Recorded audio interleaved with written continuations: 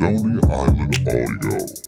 What up, folks? My name is Open Mike Eagle, and welcome to another episode of What Had Happened Was. This is season 2, episode 5 of our season-long sit-down with Mr. LP of Run the Jewels, Company Flow, and yes, Def Jux fame. And that's the topic of this week's episode, Def Jux, the legacy of Def Jux. Def Jux forever. We've already covered Cannibal Ox's The Cold Vein, of which LP was a producer. We've covered LP's solo debut, Fantastic Damage. And now we're going to get into the rest of the legacy of the label that LP started. We're not going to get a chance to talk about everybody, and it's kind of a shame we had to reduce everything into this one episode anyway. But because of that, we're really kind of focusing on the tentpole artists, which means we're not discussing my homies, Blockhead, Hangar 18, Rob Sonic. A lot of people are asking about Cool Calm Pete, and I never met him, but I think that project that he put out is really dope. But we didn't get a chance to touch on that either. And also, I wanted to say this. The focus of this podcast, the focus of this season is LP telling his story. I think just in terms of stories of independent hip-hop and independent music, LP has a unique story that is worth celebrating and unpacking. So in service of that, I'm going to say this. If you're coming to this episode looking for some politics, some negative shit, any of the bullshit, we're not covering it. Def Jux was a label full of grown men.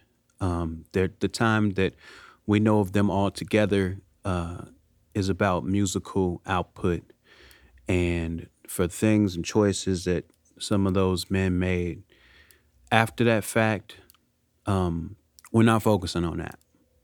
If you're here for that, I don't know what to tell you, man. Go find some people telling you the true story of those folks on YouTube or whatever. We're not doing that here. We in service of LP's legacy and trying to tell this story. Like I said, we covered Cannibal Ox. We covered Fantastic Damage.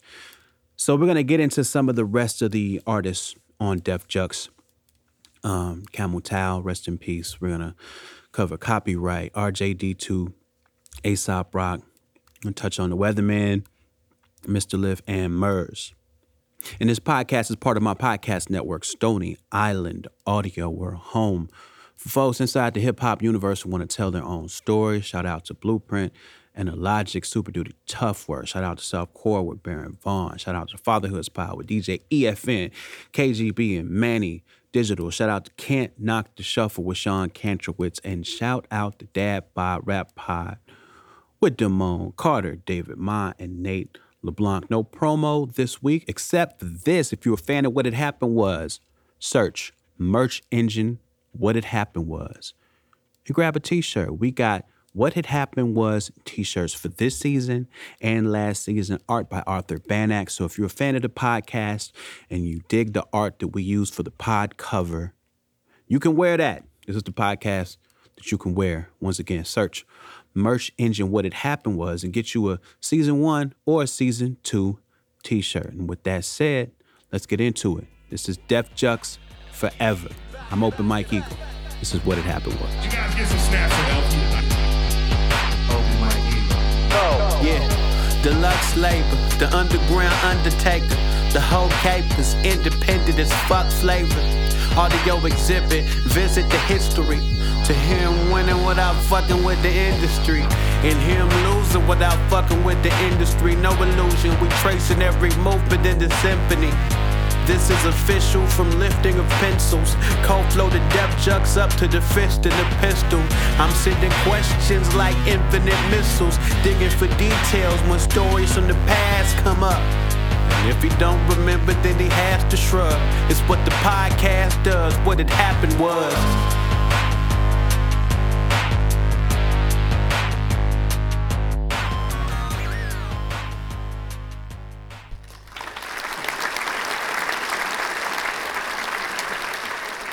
Good afternoon, good morning, good day, internet, whatever people is. Welcome to another episode of What Had Happened Was with our esteemed, as always, every episode guest, Mr. LP. Constantly esteemed. Yes. Constantly. Yeah. Have you ever been esteemed this much in your life? Have you ever received esteem this consistently? No, it's exhausting. Yeah, I know it. bringing people esteem consistently is fucking excruciating for them. I've learned that. You know, I don't even know. Yeah, I don't even know if I have room for esteem after this anymore in my life. I just think it's gonna just be shame. It's gonna be whatever. I just need shame.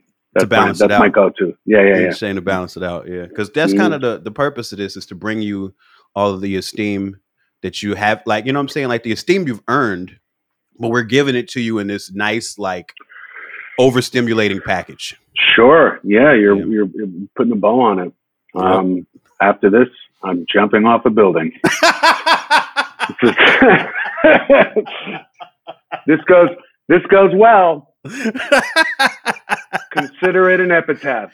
Oh my God. That is fucking incredible. So, yo, we've been talking about the magical times of the record label Def Jux. And we discussed Cannibal Ox, and we discussed Fantastic Damage.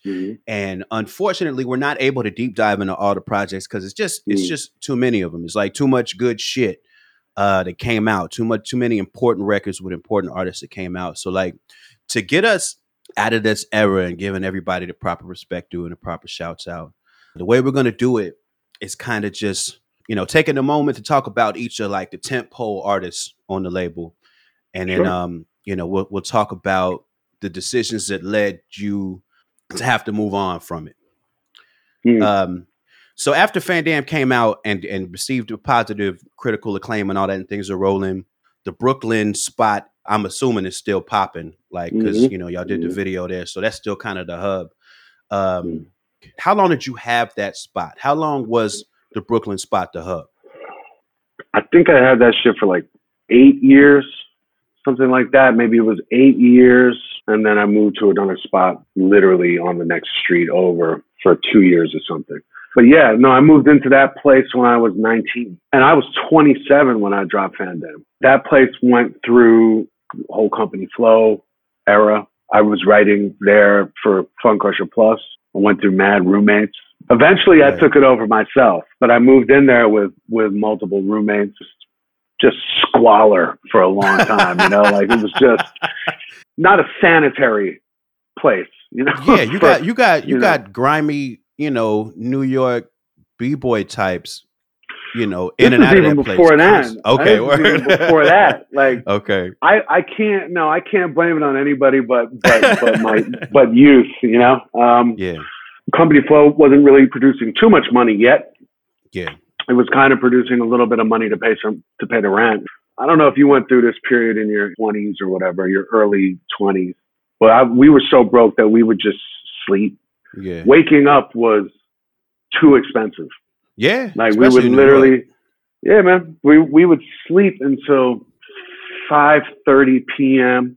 Wake up, go to the store, put our money together, get a couple of bagels, a couple cups of coffee, watch the sunset. Go buy a nickel bag from the dude on the corner, go back to the crib, smoke the nickel bag, and I'd make beats all night and go to sleep again and repeat. And that was basically it. It was a one meal existence. I mean, we could have had two if we didn't need the weed. We determined that the weed was more, like, you know. Since that was the hub, that was where the creation was taking place. That was where everybody came through because they knew it was cracking and y'all was rhyming and smoking and making shit. When you left that spot, like, was your new spot, where did that continue, or did that all kind of just wind down? Okay, word. No, that continued. The new spot had a bottom level. It was like a basement basically, but it was part of the apartment, and it continued for sure. So okay. That I even brought Vast with. Vast came to the new apartment and shit for a while. Metro from SA Smash was living there for a minute. And after Camus died, he lived there for a minute, and Camus was there every day, and NASA was coming to work there every day. It just continued, man. It rolled on for a few more years. We'll get back into it in 1 second, but I need to take a quick moment and shout out our sponsor, DistroKid. Man, so many of my homies use DistroKid. It's a music distribution service that makes distribution fun and easy with unlimited uploads and artists keeping 100% of their royalties and earnings. 1 million plus artists rely on DistroKid to put their music on Spotify, Apple Music, YouTube, TikTok, Tidal, Instagram, and all the major streaming services. 1 million plus artists, and I swear I know at least 100 of them. And now DistroKid has an app. You can use the app to upload new releases, see your DistroKid bank, and get notified when you've earned royalties. You can even check your streaming stats live. The DistroKid app is now available on iOS. Go to the App Store and download it. DistroKid also has a new feature called Instant Share that allows you to easily share large files securely with collaborators, producers, booking agents, managers, playlist curators, and more. Basically, anybody that needs access to your music, there's an easy way to upload it and send them a link. Go to distrokid.com/instantshare, drag and drop your files to upload, and then you can copy and send your link right there. It's free to send 1 gigabyte of files. That's like 100 MP3s. Don't quote me on that. Go to distrokid.com/open mic. That's distrokid.com/open mic. OPENMIKE for 30% off your membership. Got you. Camus was somebody I was planning to get to near the end of the episode, but since you brought him up, I think it's probably good that we just go ahead and start with him, because I think that there's a story there just in terms of how you all in Brooklyn, as Def Jux in New York, you know, being at the Mecca, quote unquote. Like, how did y'all end up linking with Megahertz, which is a bunch of cats from Columbus? Yeah. What was the story on you know, New York heavyweights of the underground linking up with these super dope dudes out of Columbus and starting to make so much music together and really clicking up? The connection there was Bobbito. Not only was he playing the Megahertz stuff, so we were all up on it, but he put out the Megahertz shit. He put out the 12-inch that had world premiere.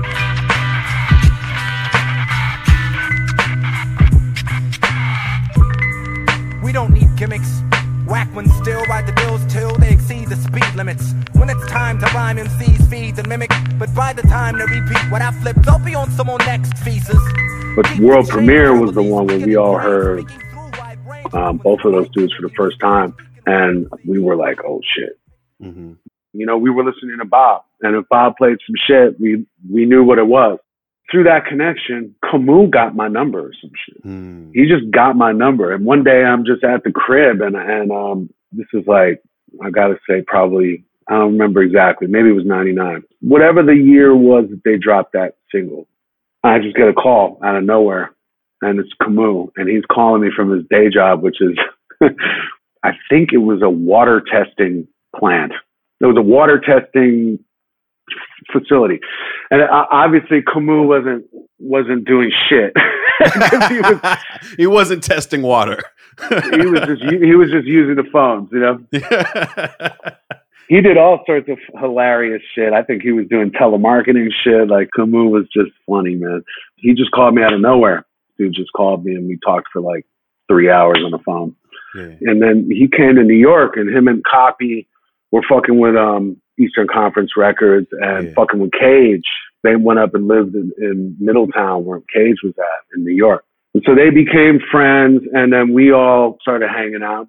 Moo brought Metro in. Moo went back and forth to Ohio a few times. He came into New York. He chilled in New York for a minute, and then 9/11 happened. Him and Copyright were in a U-Haul the next day. Like, we're out. We're going back to Ohio. If I wasn't from New York, I probably would have gone home too. You know what I mean? Like, for me, it was like, I'm here. There's nowhere to go. When Moo came back, he came back with Met. We did the 12-inch with Moo. We did Hold the Floor. Like a light needle hook. It's pain like rusty nails stuck in your foot. You wanna play mind games? I'm leaving your brain choking. A slice of slit in your forehead. Slip in a token. My breath and we did Wireless, and like, this is, we were all just crew. And he was trying to find his footing and trying to find something. And then when he came back with the SA Smash shit that they were doing, I was like, yo, this shit is raw. This shit is hilarious. For the extremists, I shoot beams and treatment. The old flows now recent receiving pieces of Jesus.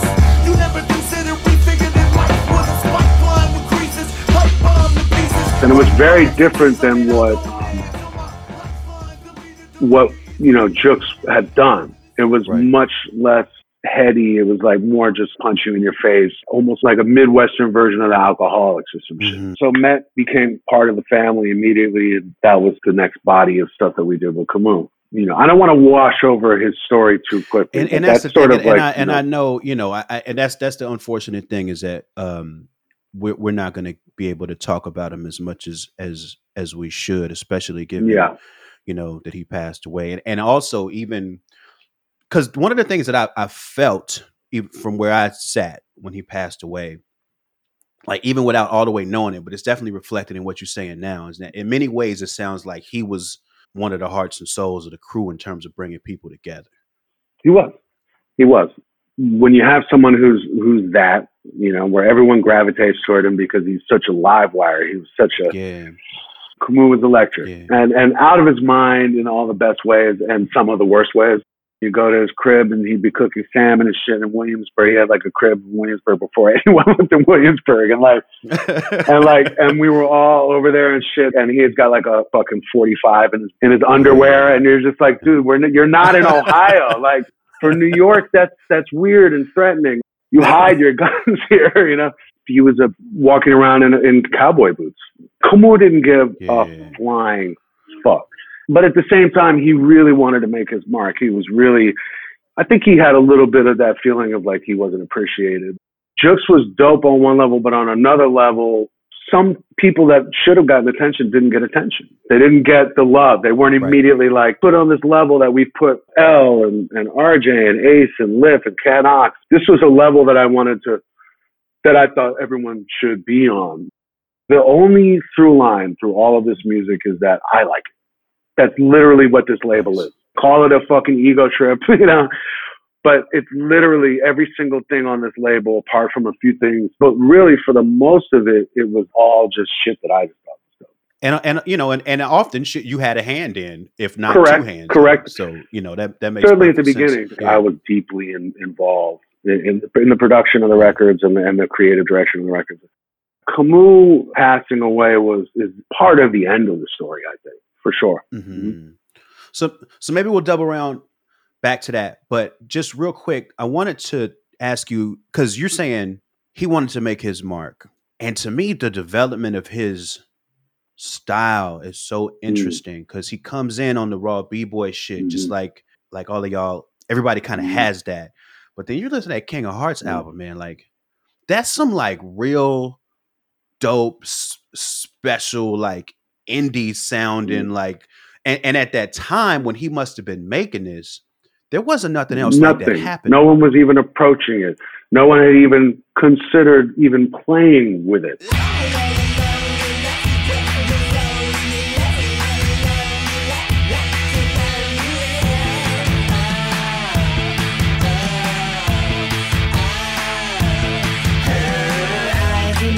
I remember, it was so ahead of its time that when Gnarls Barkley came out, we were like, that sounds like a little bit like what Camus been trying to, you know what I mean? Like it was before that. That was the crazy part about it, is that we were all witness to the behind the scenes of him coming up with this fucking insane perspective on music that didn't match what he had done before.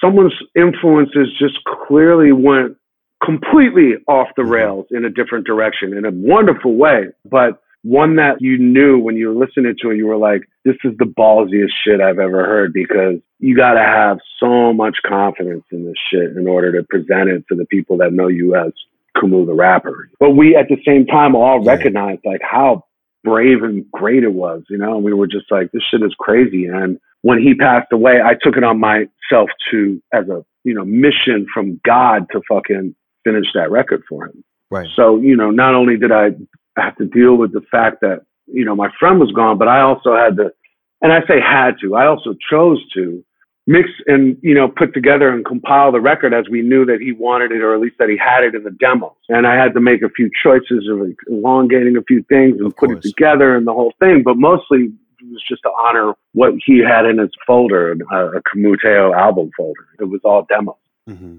But sitting there and doing that fucking record where you got your friend basically making a weird Elvis Costello record about death, you know, and like, but like some hybrid crazy shit that you've never heard before, but all the subject matter was really intense. It was like, death, where have you been all my life? And just all this shit.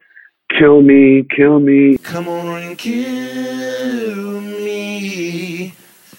Kill me. I didn't really get to take much time to mourn before I jumped into that one. But again, that was a post-Def Jux thing. And that was, again, one of the things that was about the end of the label. Because by the time I had gotten to that record, I didn't trust even to put it out on my own label. I didn't trust that we were solid enough of a business to risk putting that out on my own record label. I was like, this has to come out. It can't be bogged down in whatever fate the business of this label has right now. So I had to find a different home for it. While we are in that Ohio sort of a connection, you know, it's probably a good time to talk about RJ as well. It doesn't sound like he necessarily came with Camus, right? Even though like they were all rocking together. It seems like that's a little bit of a different path. Can you walk us through you linking up with RJ? I knew about RJ through them, through Camus and Copyright. Okay. And it was really Copyright who was like, yo, you should check out our producer's shit. He's got some ill shit, if I'm not mistaken. And I was like, all right, cool. And he sent me this, what was it? I don't know, a CD.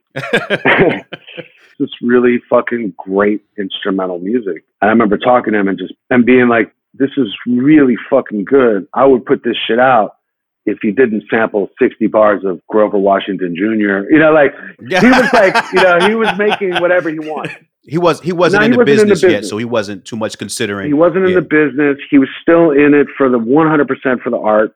He was making collage art. He was really good at it. And he was making these sort of soulful compositions, but using a shit ton of samples in a big way. Not all of it, but some of it where you were just like, holy shit.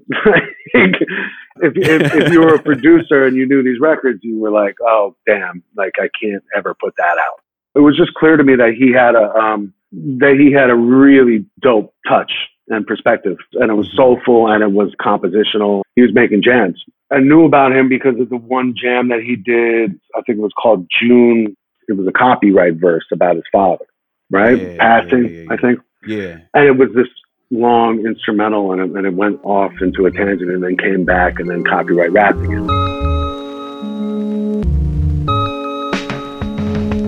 RJT2, drop that shit so I can drop my thoughts, drifting away and depress all within listening range. Nah, but for real, I got so much shit on my mind, from fake motherfuckers to my future. I'm trying to get in line. And I was just really impressed by it. So I think that was sort of like the gateway. I asked about him, and he was like, "You should listen to this shit." I hit him up like, "You want to do this?" And at that point, it was pretty easy. If I ever wanted to reach out to anybody because I liked their shit, it was a pretty easy yes. At that point, because Def Jux was popping. We hadn't missed. People really liked the output. The shows and the community and the whole vibe and everything was really solid. And I didn't get too many no's. There were a couple of no's that I got. Most of the time it was just like, you want to do some shit? And it was like, yeah, that same shit with Ace. It was like, you want to do this? And he was like, yes. Well, I think that's a perfect segue then.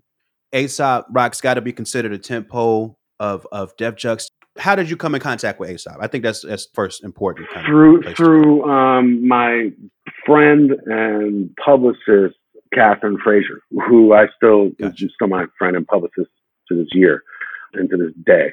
She was his publicist, so she was trying to get me up on him. But also, I was just hearing his name. He was getting shit played on Stretch and Bob. People were talking about him. I kind of missed sort of the first wave of it. Like the Earthworm music for Earthworms shit. Flow was the one that I got into it with. And it was funny because people didn't have the vocabulary to describe Ace that much to me, except to say like, it sounds like kind of like he's on some Company Flow shit, but he's not.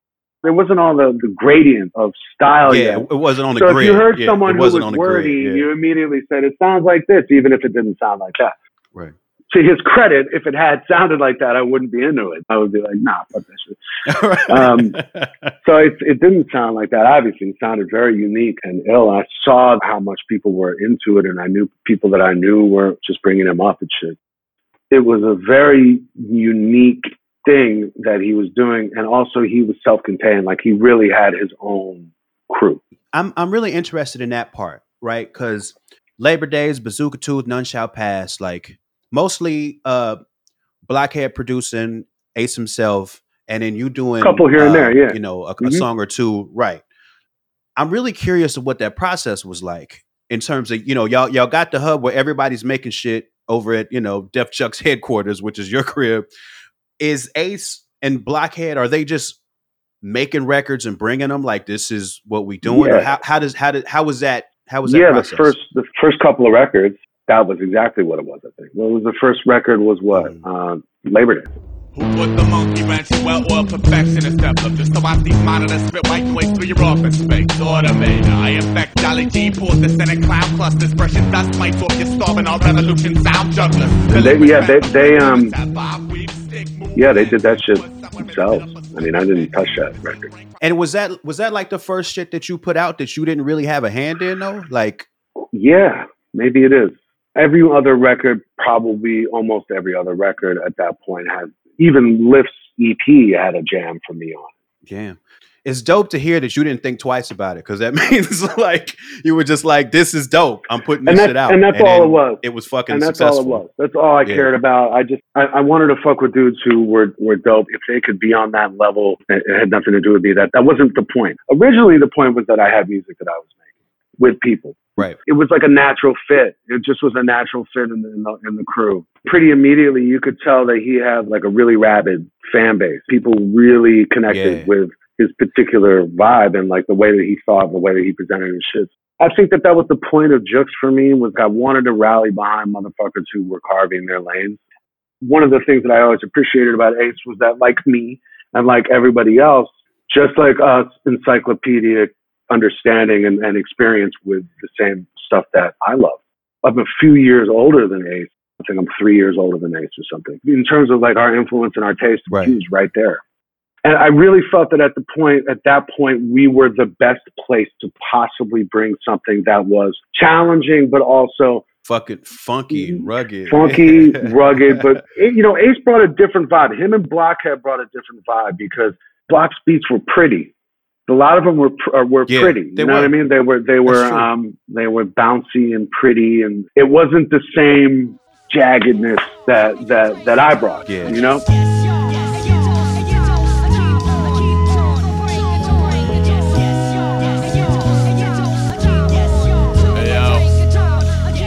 Shackle me, not clean logic procreation. I did not invent the wheel, I was the crooked spoke adjacent. But it was it was interesting because it was like not necessarily something that like I would have known that I would like.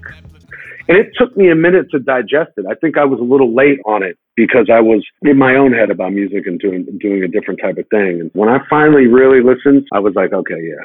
But you know, it's one thing that's really interesting too is like, you know, you had him on a lot of your records. You usually had a joint or two on his, and not, you know, he sounds great over your production, and y'all voices sound super dope together. You know what I'm saying? Like y'all really complement each other. So it leads me to wonder: was there ever plans for y'all to do like a whole album together in that cycle when y'all was no? We had at a certain point, Ace became an honorary member of the Weathermen, which was the crew that me and Camus and Cage and Tame One and Breeze Bruin and Yak, and then Ace came on. And we always planned or thought that we were going to do like a big crew album. Those plans disintegrated pretty much when Camus died. Mm-hmm. So, well, then I think a good place to go from there is another solo artist that was on the label, somebody that you did do a bunch of production for. But I'm curious on how you linked up with him and what the working relationship was like, because I think he was based out of Boston the majority of the time. Who's Mr. Liff, the very first artist released on Def Chuck's records. Me and Liff became friends. We just immediately liked each other. We did a Company Flow show in Boston. And I think, if I'm not mistaken, me and Liff met each other at the show where Company Flow broke up on the train. Like we went out, straight up, like we went out to Boston to do a show. And I might be wrong about this, but I'm pretty sure that that's where we met. We were on a train going to Boston. This is either one of two train rides. It's either the one where Company Flow broke up on the way and just got off of the train. and then I had to do the show by myself, or it's the one where we saw the aftermath of someone who had been hit by the train. One or the other. Oh, all right. I'll never forget this shit. Company Flow. We were doing the M Burners single, right? And I had spent, we had gotten this piece from Phase 2, and I had spent like 48 hours sitting up with the graphic designer at Rawkus, trying to put the whole shit together. Just was nowhere to be found. Sitting there, I'm making choices and shit. You know what I mean? Like I'm by myself, like making choices and shit. And I was exhausted. And then we had to go do a show the next day. And we on the train and shit. And then me and Just got into some argument about it because he looked at it and he like shitted on it. And I was like, well, motherfucker, he went, you know. We got into some argument. I was like, fuck you. And he was like, fuck you. And he got up and he bounced. That wasn't the last time that we had rocked together, but that was the first breakup. Anyway, point being, I did a show in Boston and I met Lif, and he was just such a fucking wonderful human right from the bat. And he came into the city one time and we just hung out and freestyled, and like I played him some beats and shit. And we just became really quick friends. I mean, if you know Lif is just one of the most genuine humans. I don't know if you've had the chance to really talk to Lif or whatever. We've talked on the internet. We haven't really met in person. Right. You know, Lif is one of the truest, just most gentle-hearted, good people that I know, and I very much love that dude. To this day, we still speak, and you know, it's all a little bit of a blur. But I mean, it was just like just like right away, man. We just liked each other. So he was one of the first people that I stepped to when the shit was popping off. I wanted to speak to the two big LPs y'all put out together, because the first one was an EP, and I think that was before the Def Jux machine really started like cranking and rolling. But when it's humming, y'all put out, you know, I Phantom, and y'all put out Mo Mega. Did he come to New York to make those records with you, or how did that process go? He did. Yeah. He came to New York to make I Phantom. He didn't make all of I Phantom in New York, but a huge chunk of it he made. I did a huge chunk of that record. And then he did some stuff in Boston, and he did some stuff elsewhere. But the next, and that was great. And that record hit.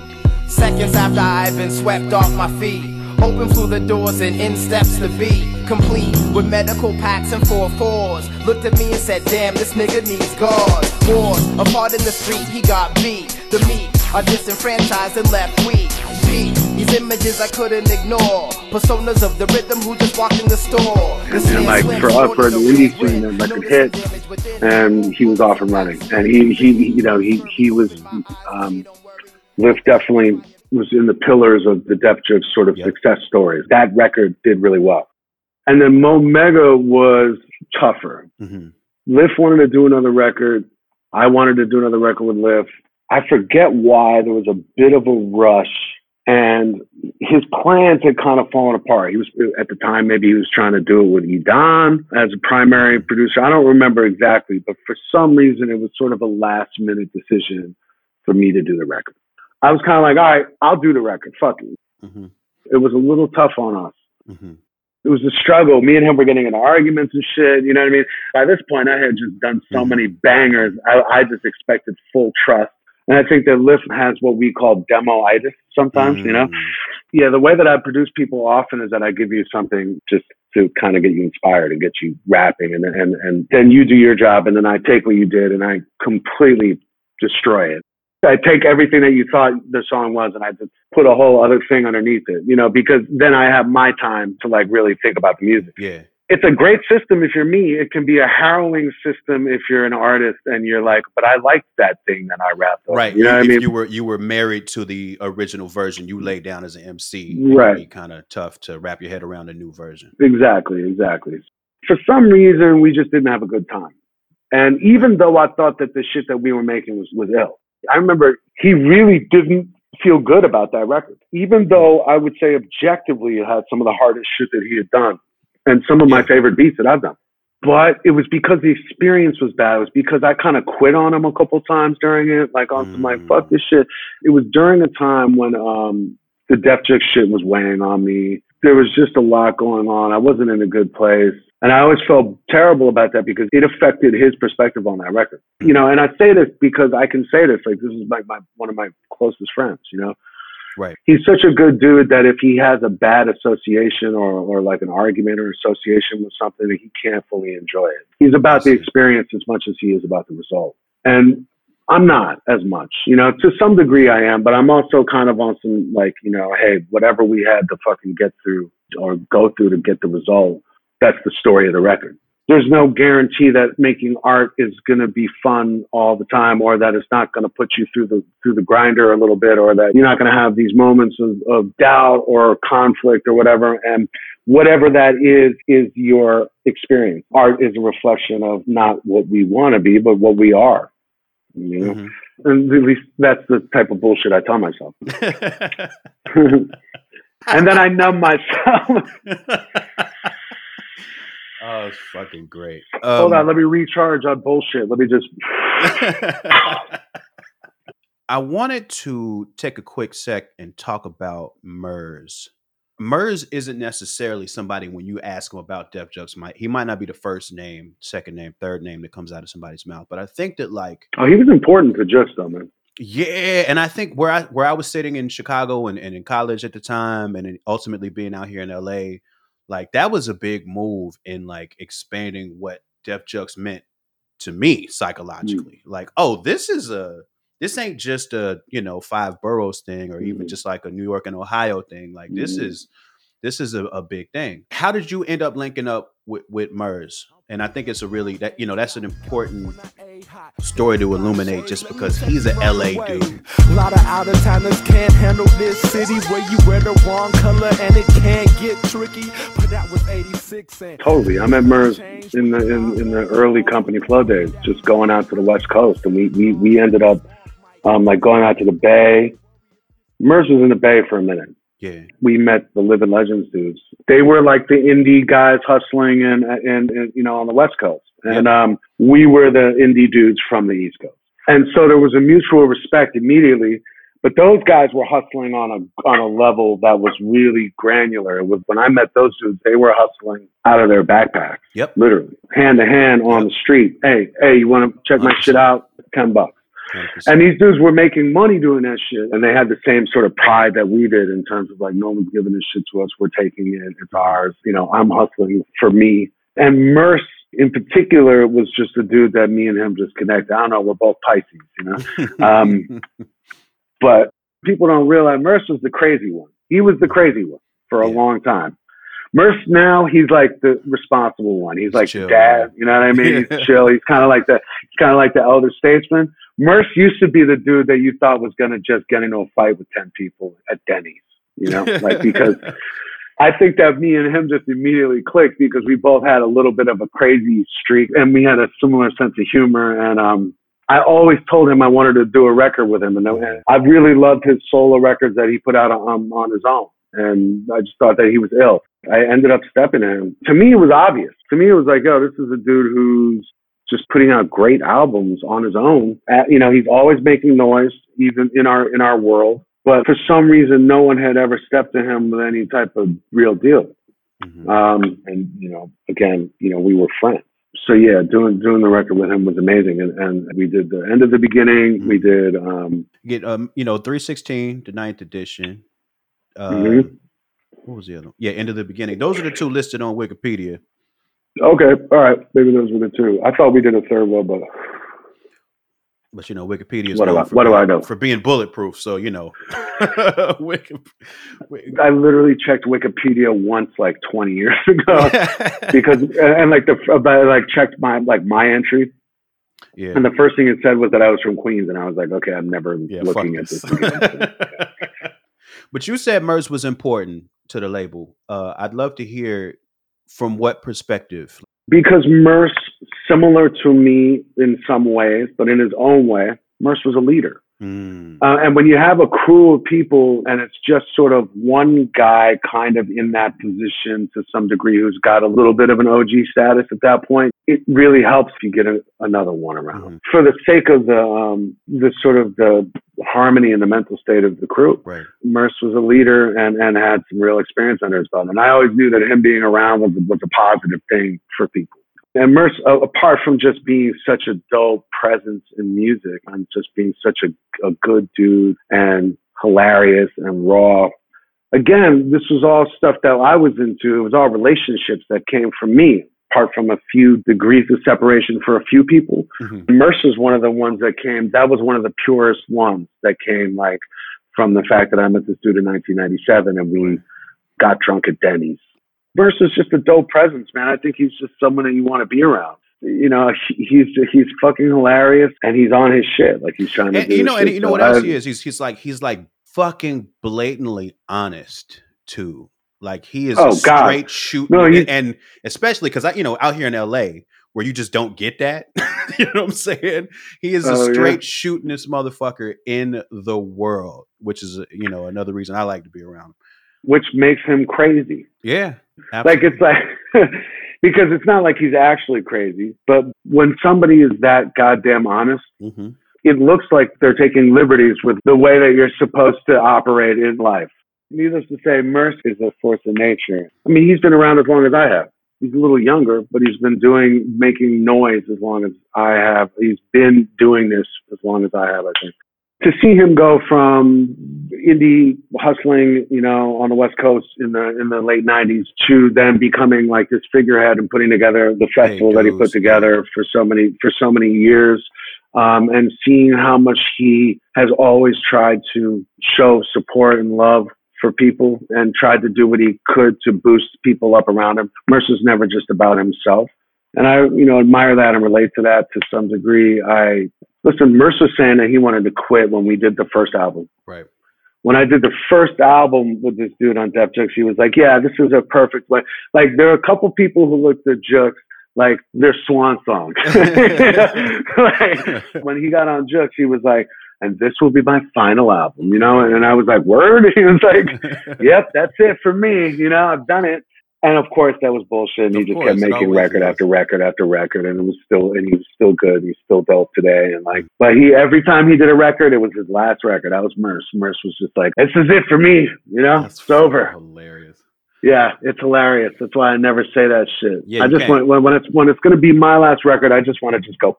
Yep. Disappear. Just disappear. Yeah, that's my hope. That's my dream. One more artist I wanted to touch on is one you mentioned earlier, Cage. Mm-hmm.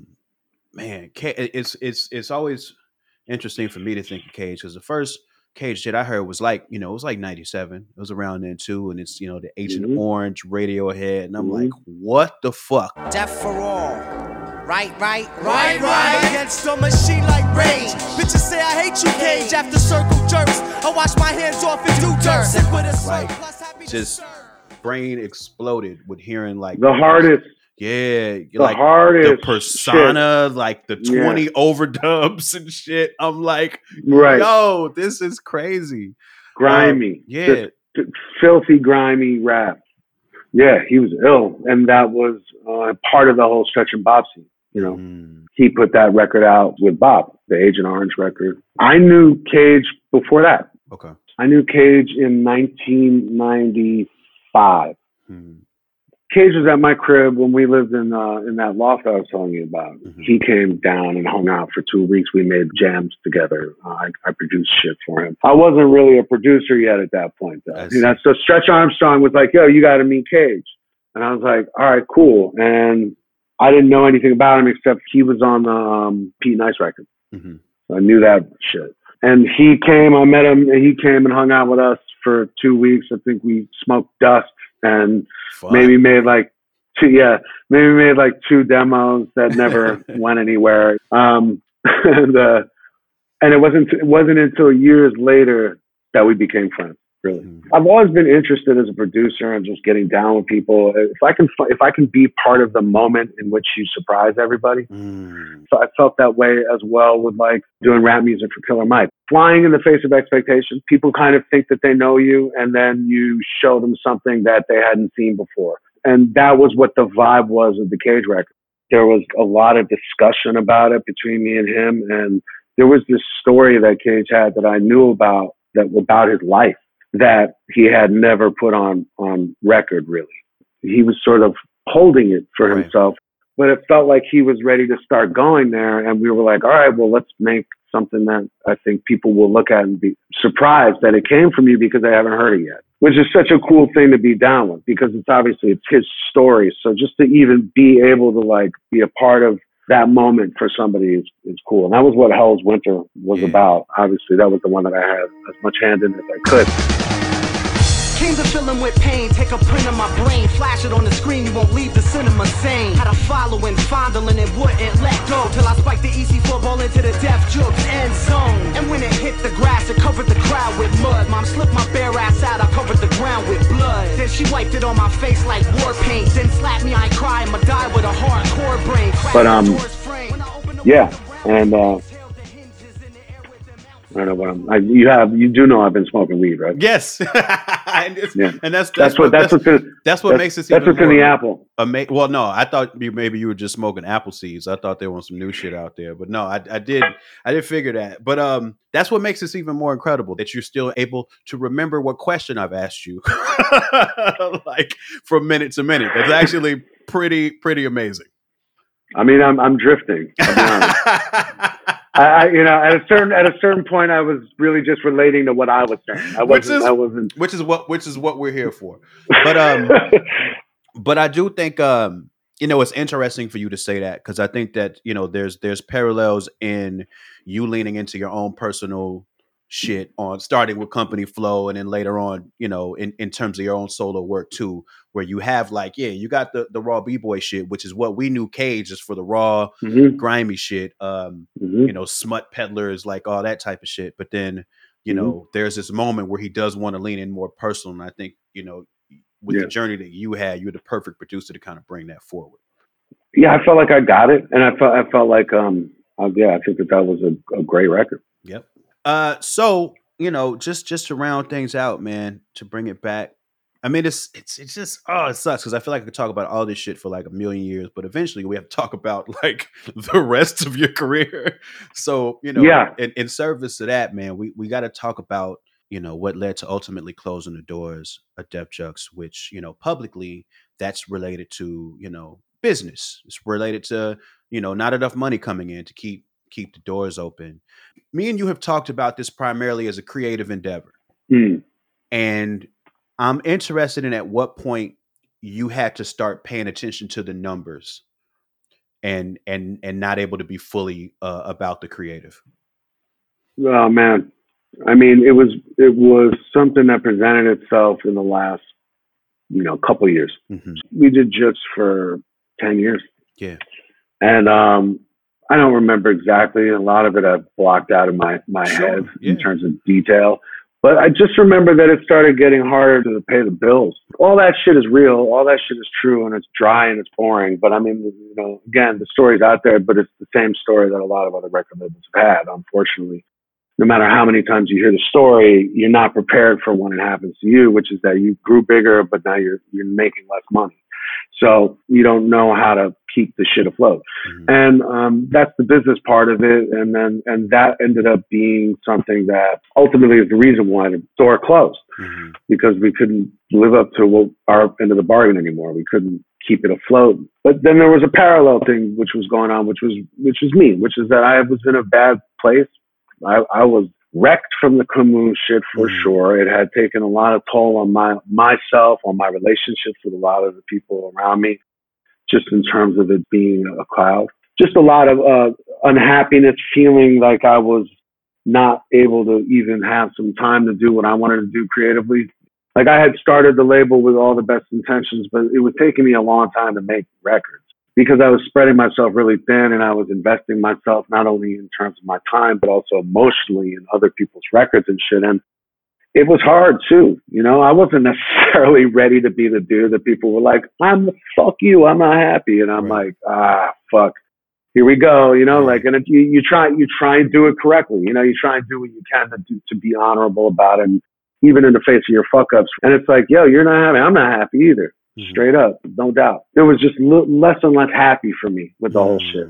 I was just like, this is great, and I'm glad I was a part of this, but the time for me to be able to be this person that's needed for this gig right here, I couldn't do it anymore. It wasn't right for me, for my mental health. It wasn't right for my music. I couldn't make enough music. And I was dealing with grief, and I was dealing with stress simultaneously, and also I was broke. Word. So it was a tough combination of things. And I think about this. I don't know if I would have had the strength to say Def Jux is dead, because I kept that company alive purely with like intention. You know what I mean? Like it was like force of will. It had become conflated in my head with, if this doesn't work, then I fail, and my whole shit is bullshit. Right. And it wasn't working. It was starting to become impossible. Everything was putting out a fire. It was an emergency. It was paying a bill. It was like how you borrow some money to pay some money. And that's like the American way and shit. But eventually, if you're a sensitive artist and you're trying to fucking, you're trying to like live, they might fuck with you. Combine that with a healthy dose of drugs and alcohol, and you've got yourself a classic meltdown on the, right, on the way. Yeah. But sometimes I'm like, oh, thank God this shit just didn't work financially, because I don't know if I don't think I would have wanted to subject anyone to the meltdown that was probably going to come. Here's a question though. So you said like it's a classic story. Label gets too big, but it's making less money. Can you help like walk me through, like, and not in terms of any particular projects or anything like that, but like, what is the mechanism by which you start making less money after you get a certain size? Like, I don't like people stopping buying physical product. Gotcha. It was right at that point when the shit went boosh in terms of people buying physical. Right. And streaming was not generating the money that it is today. Right. That hadn't been figured out yet. It just wasn't big enough. It wasn't big enough. So you're selling less physical, but the money wasn't being made up for the way it's supposed to. It's like, all right, if we're not doing physical, we got to get paid digitally, I guess. Mm-hmm. Right. So it took a long time, man. Only in the last, like, I would say 5-6 years, maybe more, maybe 7, has it really become what it is to the industry. And we were right in that sweet spot, like a lot of labels were, where it definitely hit. And we were putting records out that weren't doing well, and we were staffed up. That's why I say it's a classic story, because that's happened to a lot of labels. You kind of blow up, and then you're like, fuck, I guess we should hire people to do stuff. And you do it. And then you're a real record label with real bills and real payroll and all that shit. And then the chart starts to go like this. So you had more money in the beginning when you had nobody and were just randomly selling records. Economics, man. Mm-hmm. It's economics. It couldn't work out anymore. And it was tough. I felt very personally responsible for everything, because I had told people, roll me, I'm going to do this. And I wanted to do it right. And so it was a tough thing to deal with. But at the same time, I knew that there was this other voice in me, which was like, you're not making music, man. Like, you're not, there was just something telling me. And I had lost a little bit of the magic of the whole thing when Camus died. And as I think did everybody. I really do. Yeah, it was just tough on everybody. And it was tough on the relationship for everybody. Just to end this off the best we can. Like, speaking to you now, and damn, am I telling a depressing story right now? I mean, it's the truth. Yeah. It's just sometimes the truth is fucking dark. You know what I'm saying? And I think that's like, that's good for everybody to hear, man. People fucking love this music. People have all of these thoughts and feelings about some shit that they were in no way actually connected to. So it's great to hear, like, what happened and get that insight into it. And speaking to you now, I know you go through the shit you go through, but you don't seem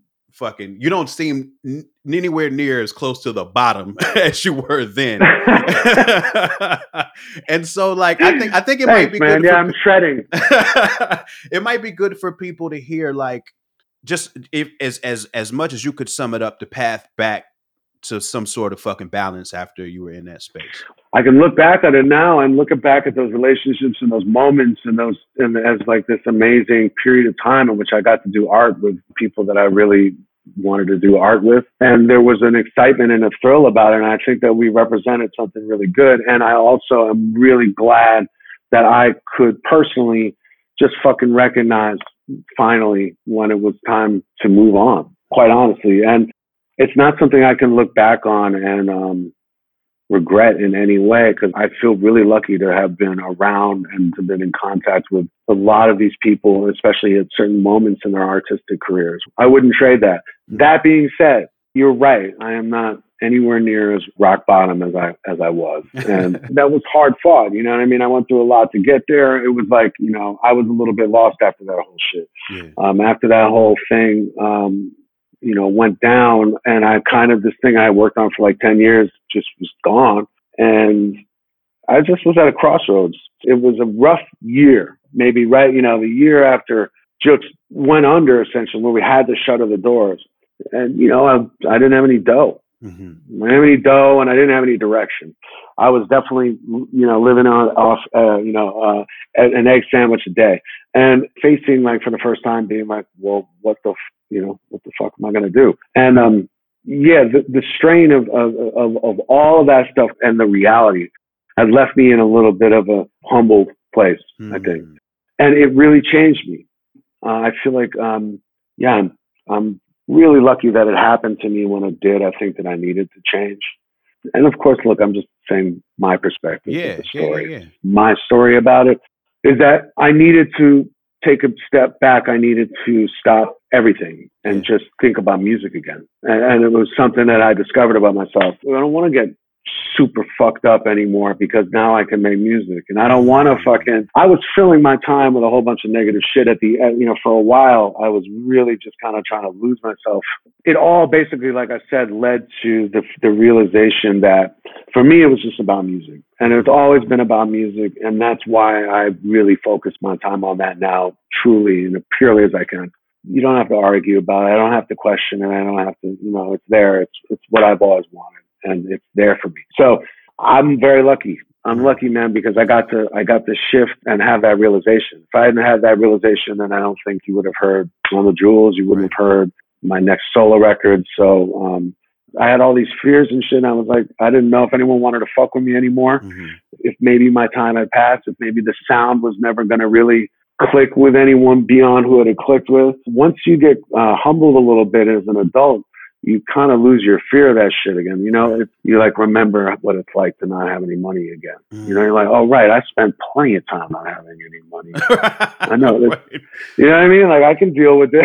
Like, yeah. I'll work my way out, you know, out of this. And my whole point is I don't look at it bitterly. I don't look at it. I look at it for what it was, which was just a fucking experiment for 10 years that was amazing, had amazing moments. And, you know, also had really hard moments. Yeah. And I think, you know, even just for the sake of these conversations, like I said, could talk about this forever, but I do think it's important to close the door on it so we can move on to actually talking about music again. You know what I'm saying? I just want you to be able to move on. That's really what. I'm only talking about this for therapeutic sake for you. But I appreciate, you know, your willingness to be vulnerable about times that were obviously like as amazing as they were also not fucking easy. There was plenty of not easy. And, you know, that's a fact. You're either one of those people who kind of tends to incorporate the past towards something, you know, that you feel like you can build on. Or sometimes I think certain people are inclined to just fucking resent the past. That's not my inclination.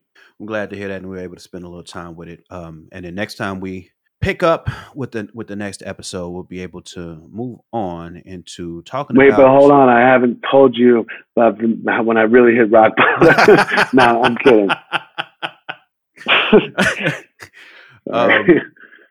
We'll be able to talk about some more music, which, you know, I'm looking forward to doing that as well, man. This is a great chapter. It was a very important chapter for me as a fan. Fortunately, you have a lot more story to tell, and I'm really excited to get to that shit too.